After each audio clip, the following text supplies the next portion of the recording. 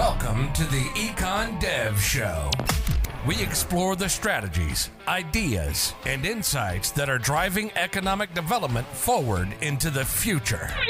You'll hear new insights from passionate EDs about their successes and struggles. And you'll learn from attraction and retention experts about how to apply actionable strategies inside your EDO. We'll help take your organization, your community, and your career to the next level. Here's your host, Dane Carlson.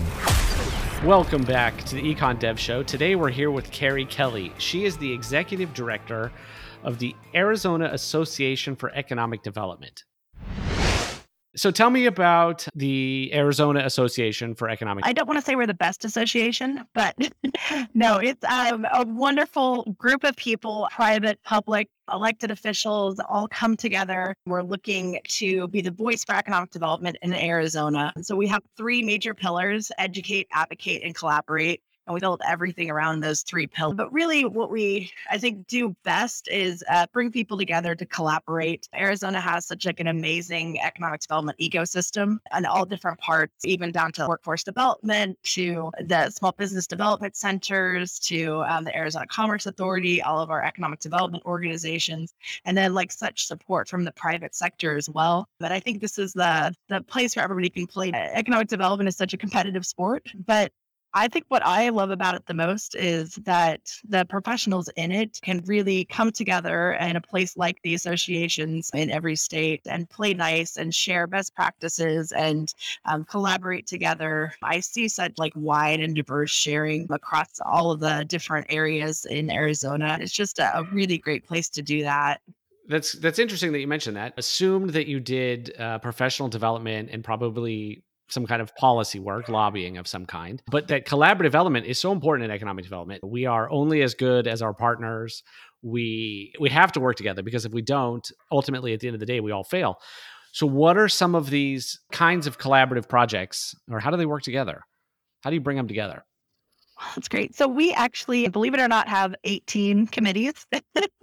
I know that sounds like a lot, yes, but they're all doing really important work of the organization. I've surveyed all the other associations and we have the most committees. It's a lot to manage staff-wise, but in some ways it's really great because we have so many different places for collaboration. So some of them we call Infinity, and those are really based on geography or interest. So we have a workforce development committee, we have a rural committee, a Northern Arizona committee, Southern Arizona committee. So just that, like those types of organization or types of committees that work together. And then we have our spring conference, fall forum committee, our finance committee, all different kinds of places. But especially in those affinity groups, like rural, for example, they're working right now on rural listening tour. So this is rural roundtables in a lot of different communities. What we're hoping to do is gain insight and knowledge into what's going on in each of those communities that we can then turn into policy and hand off to our government affairs committee for their type of work. We're coming up on a new governor in the next year, so really laying the base work for some of that work. We have all of these different economic developers, especially in rural communities where there's one of them, and they're doing really important work for 2,000 people in their community. But what's great there is that they can gain the best practices and information and knowledge of these other groups, and then they're really wonderful in working with these partners on the different rural roundtables. So things that are happening in one community might be felt in a different community as well. One of those is rural housing. And this year we did a rural housing symposium. I think everybody across the nation is looking at housing, especially yes. housing from an economic development lens. It was really funny when we started to do and put together those sessions, because we got to the webinar, the launch, and one of the first speakers was from the Department of Housing, and they were like, we were wondering why the Arizona Association for Economic Development was putting this on, but now it completely makes sense because it is about the quality of life and what is more important than home ownership and having people stay in their houses and being able to, attract a workforce and that sort of thing. There are so many different things that connect our communities, and the affinity groups are a really great place for the economic developers to explore that. And Arizona is a surprisingly diverse place. I thought I had some familiarity with it, but I remember when I drove from California to Texas when I moved here, that we decided to try to stay off the interstates as much as possible. And I remember driving through Arizona. Most of the west side of Arizona was exactly what I thought of as Arizona. And obviously, I've flown into Phoenix and I've been to Phoenix and I have relatives that live there. That was, all very familiar to me. But then driving, I think we continued on after the Grand Canyon and went to some national park. What was it? Petrified Forest. And then we drove south through Arizona. And it was so beautiful. I was just amazed at how different the state is, how diverse it is. So does that factor into your conversation in these groups? Because as you were talking, you mentioned that you had a northern Arizona and a southern Arizona. How is that different? Tell us about that. There are a lot of similarities between them. Each community is so different. And I think you've really hit on why tourism is so important for these communities. And I think also something that we don't always think of in economic development, but the arts, and having that be such an important part of rural communities and their identity in Arizona as rural communities. We're all working together and trading best practices, but it's awesome because you don't have to leave Arizona to get any kind of different landscape that you want. So you can throw a dart and you can end up in the Grand Canyon, and then you're just like down in Tucson and experiencing. It's a funny state because Greater Phoenix, and it continues to get like bigger. And I live on the west side, and it takes me 45 minutes to get into downtown, quite a distance, which is funny because I came from Indiana and my hometown is about 50 minutes from Indianapolis, but you felt very disconnected from Indianapolis. Here, you feel very connected to Greater Phoenix, even though you're that far distance. And I think that lends to the community that's created. But you also see that in the Greater Tucson area, the Greater Flagstaff area, and then in each of those sort of rural communities. They're just like a really great sort of people and synergy that happens when they work together.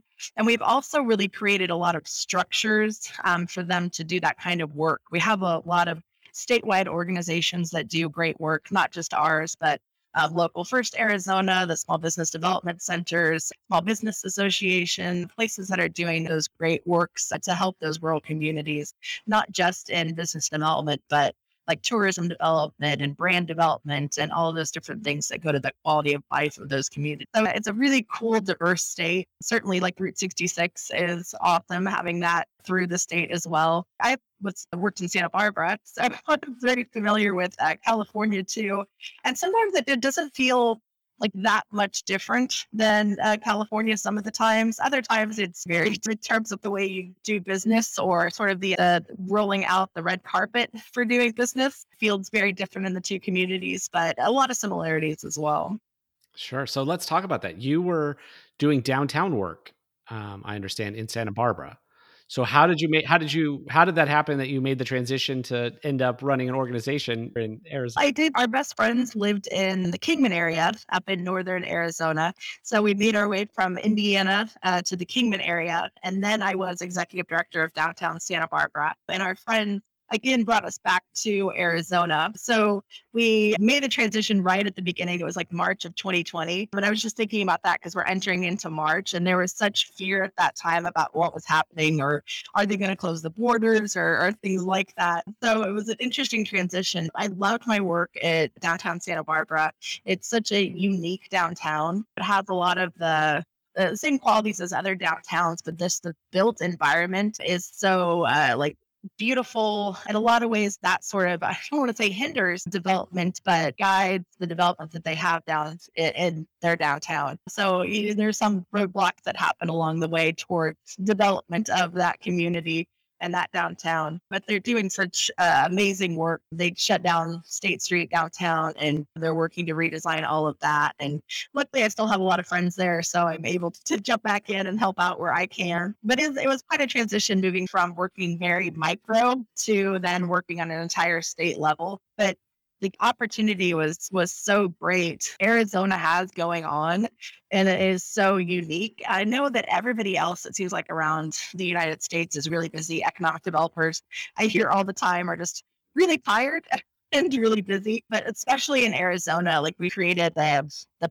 perfect ecosystem for a lot of investment and businesses coming in and new businesses and exciting new businesses and semiconductors and cool cars. And, like everything that you can imagine is coming into Arizona right now. And that was hard to resist to move over and help out that community. I'm so used to like running into organizations and fixing them. That was my thing that I did in Indiana and in Arizona before. So it was nice to come into an organization that didn't need a bunch of fixing, but really what you're working on is getting that right thoughts advocacy wise and helping out in that way. And then just like lifting up the community of economic developers that we have. I always say, it's funny because we get so much attention and press on the business attraction side. Like every new company that opens up is interesting and cool and the top headline. But really what I want to do now is make business retention sexy. There's so much work that's happened across the nation over the last 2 years with just retention effort. And how do we shine the spotlight on that at the same time as we're shining the spotlight on attraction as well? So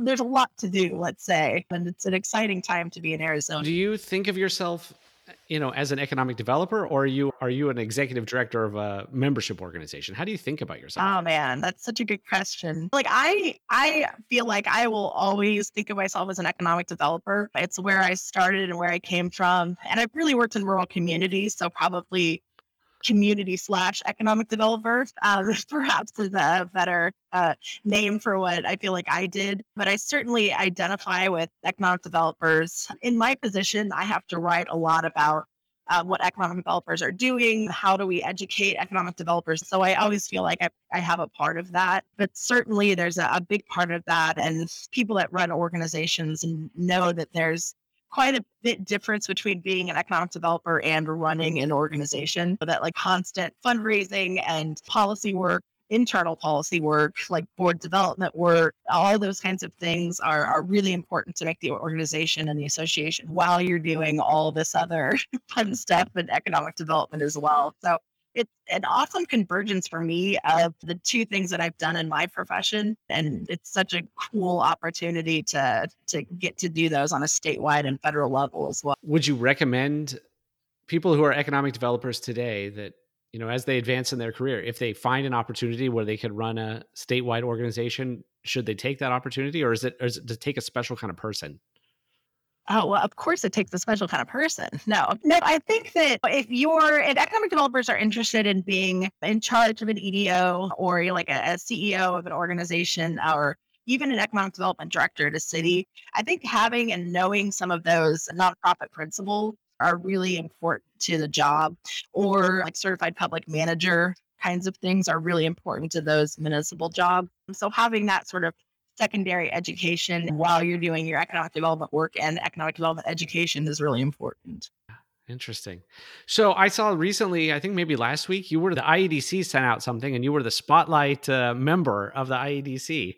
How did that come about? I don't know. I was prompted to send something in, but I'm not sure how maybe they drew it out of a hat or something like that. I've become really active on the policy committee with Matt Mullen, who's amazing. Like IEDC can never lose him, pay him more money. It's been a cool opportunity to get to know all these other economic developers, people that have been like in the game for like 30 years that really understand federal policy and how that relates to economic development. Like I would recommend it to anybody to get on a national committee because you're just going to learn so much more and expand in addition to getting in your state associations, please volunteer, be on a committee. But man, like the expertise that exists around the nation is quite remarkable. And I want them all in Arizona. So come with us. Good. So who are the stars in Arizona economic development? Who's really rocking it? Oh, that's it's so funny because they're doing that Consult Connect is having their like top 50, and we had 3 last year, and I'm pushing for I want 10 on that list. Sure. Because we just have so many rock stars in Arizona. But last year, Christine Mackey from the city of Phoenix was on, Chris Camacho from GPEC, and then Carla Moran, who's on our board. Our executive committee from SRP was on that. And certainly they've been recognized, nationally and internationally. At GPEC and then the city of Mesa were the number 1 and 2 recognized organizations from IEDC this year, which is like incredible to have the first and second to be Right. from from Arizona. So that was very cool. Our current president works for the city of Mesa. She's the deputy director, Lori Collins. So she's definitely a rock star. But oh man, we have such incredible people leading all these economic development organizations.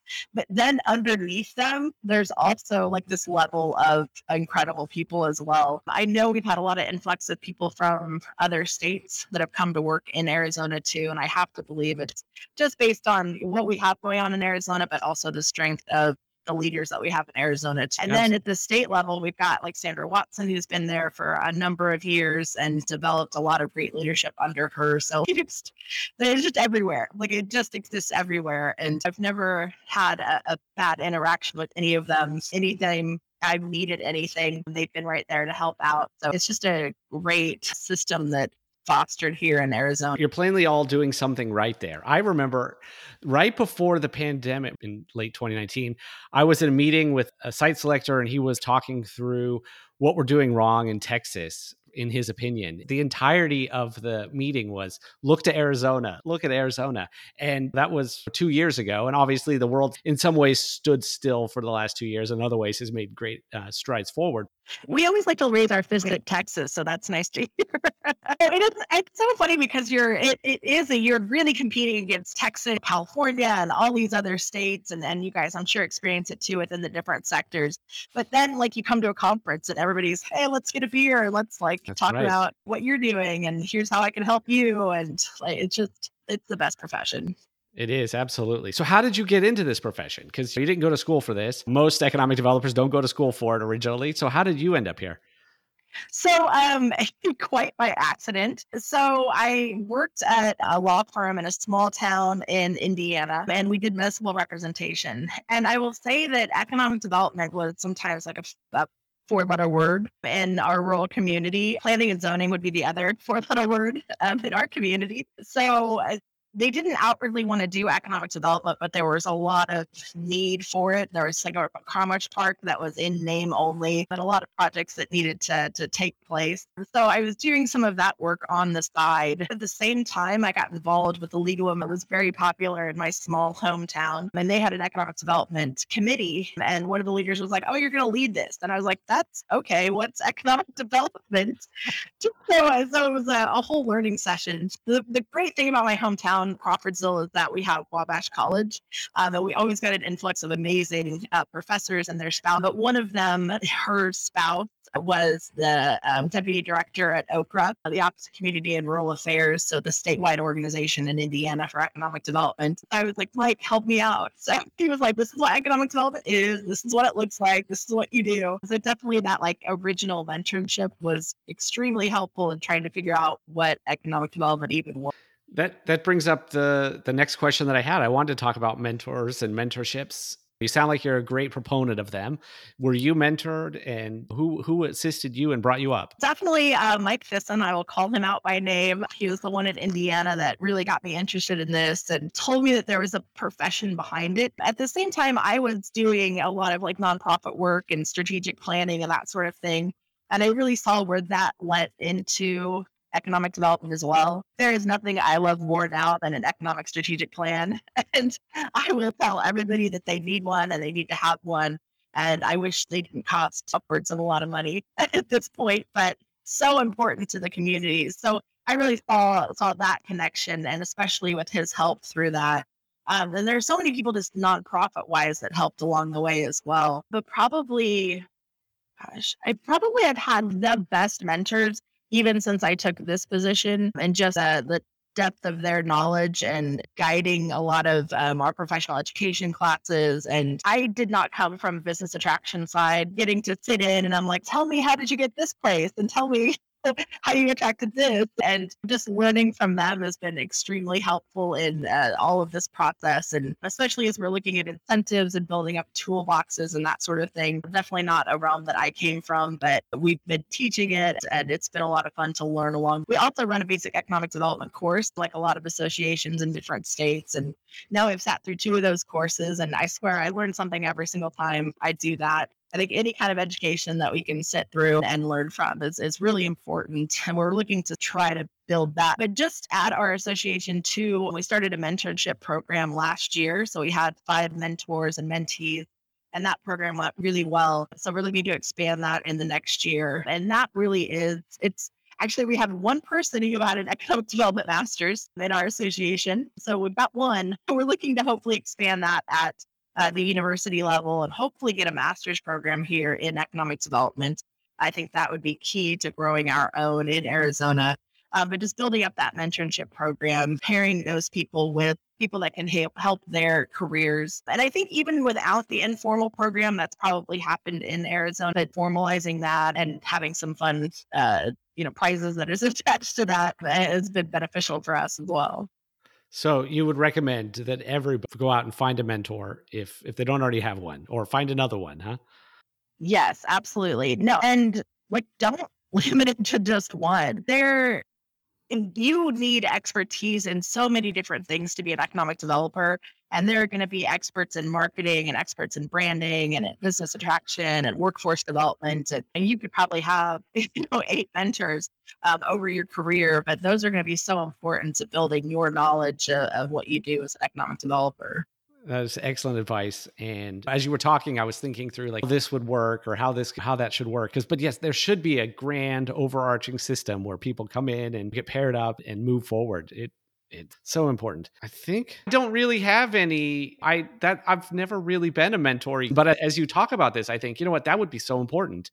And truthfully, I get to talk to all of you on the podcast here, and so it's really useful. I find that I learn something every time I talk to somebody. I just get this whole other perspective, and we just need to take that, and everybody needs to take advantage of that, even if they don't think they need it, or even if they haven't been historically that kind of person. So yeah, I would absolutely recommend it. I was never the type of person that was going to seek somebody out. There was a system for doing that. And Mike Thyssen just fell into my lap. I feel like we went to the same church. It was easy. I was just not going to be the type, especially in my 20s, seek out somebody and be like, help me. I need to learn and experience different things. But having that sort of program would have been very helpful for me. So does the Arizona program, is it structured and give you some points to hit, or how does that work? Yeah, so we do tie in a lot of professional education opportunities with it. So you get some free classes. But really, it's been loose enough in the first year that you have to meet monthly with your mentor and the mentee. So however that works, over Zoom, over coffee, however that works for them, and just to check in and to see how you're doing, if you have any questions, and then get insight into some of the projects that they're doing, or if they have questions, how the mentor can provide some input into programs that they're already running or thinking about running. I think it's been important for especially some of our VRE people. I think a lot of the time when newer people are hired in a bigger municipality, sometimes they're given VRE without a lot of background, or how do you talk to a business? How do you get them to turn on financial information that you might need? And having that person to talk and work through some of those things has, I think, been really good for what we've experienced with our program this year. That is good. That is excellent advice. So speaking of BRNE, you said you wanted to make it sexy. How would you go about making BRNE sexy? I want a news article every time a business doesn't go out of business, or if they've done something amazing, or if they've opened a new website. Or I just think there has to be a mechanism in which we can celebrate businesses that are doing awesome work, but not necessarily a lot of the times you have come in and you cut the ribbon and it's great, you've opened your business, but that's all that you get. You don't get those pats along the way when you've done something amazing, or you've hit $1 million or things like that. And just having those kind of mechanisms in place. I think that City of Tucson has done something interesting where they're honoring legacy organizations and businesses. So I forget what the criteria is, but maybe over 50 years or something, they get a special recognition for that and a listing. And that's important to community to celebrate those. I don't know. I think it's so often it's difficult. Maybe economic developers, it's not. They keep this close, but for me, I always like to tell myself that small businesses are like your aunt that's taken their savings and opened a business. And how critical is it that you provide that sort of bridge from the city to what they do as the organization, or at the business level, and how you can bridge that, and how you can provide them services that keeps them there, and keeps then their kids can run the business, or expand the business at some point. And small business is so personal, and finding ways that we can uplift those small businesses in each of the communities is critical. And I don't know how to make it sexy, but we're going to find a way, darn it. Good. We look forward to that. I am looking forward to seeing what comes out of Arizona, making BR&E sexy. Maybe that's a show title. I don't know. But it's true, though. It's absolutely the case. And I was in the Chamber of Commerce world, and that's what you try to do. But truthfully, it's hard because it's not what is there to celebrate, but how do you celebrate the small wins that are there?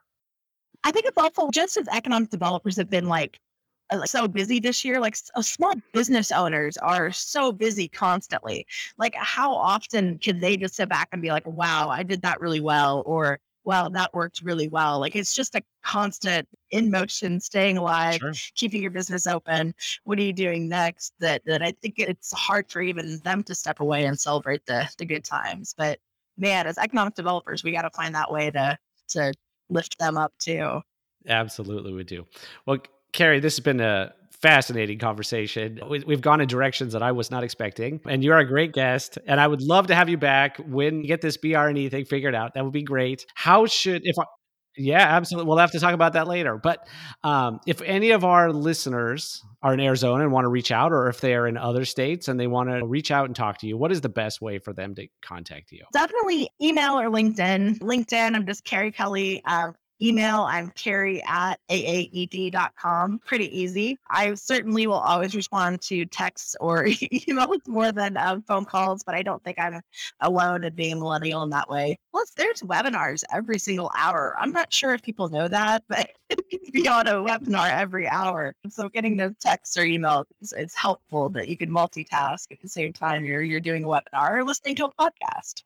That's right. That's right. Carrie, it's been excellent. Thank you so much. And we'll have you on again. Awesome. Well, it's nice to meet you. Nice to meet you too. You've been listening to the Econ Dev Show with Dane Carlson. If you're an economic developer who never stops learning, for more expert strategies, fresh insights, and new ideas to take your career, organization, and your community to the next level, visit us on the web at econdevshow.com.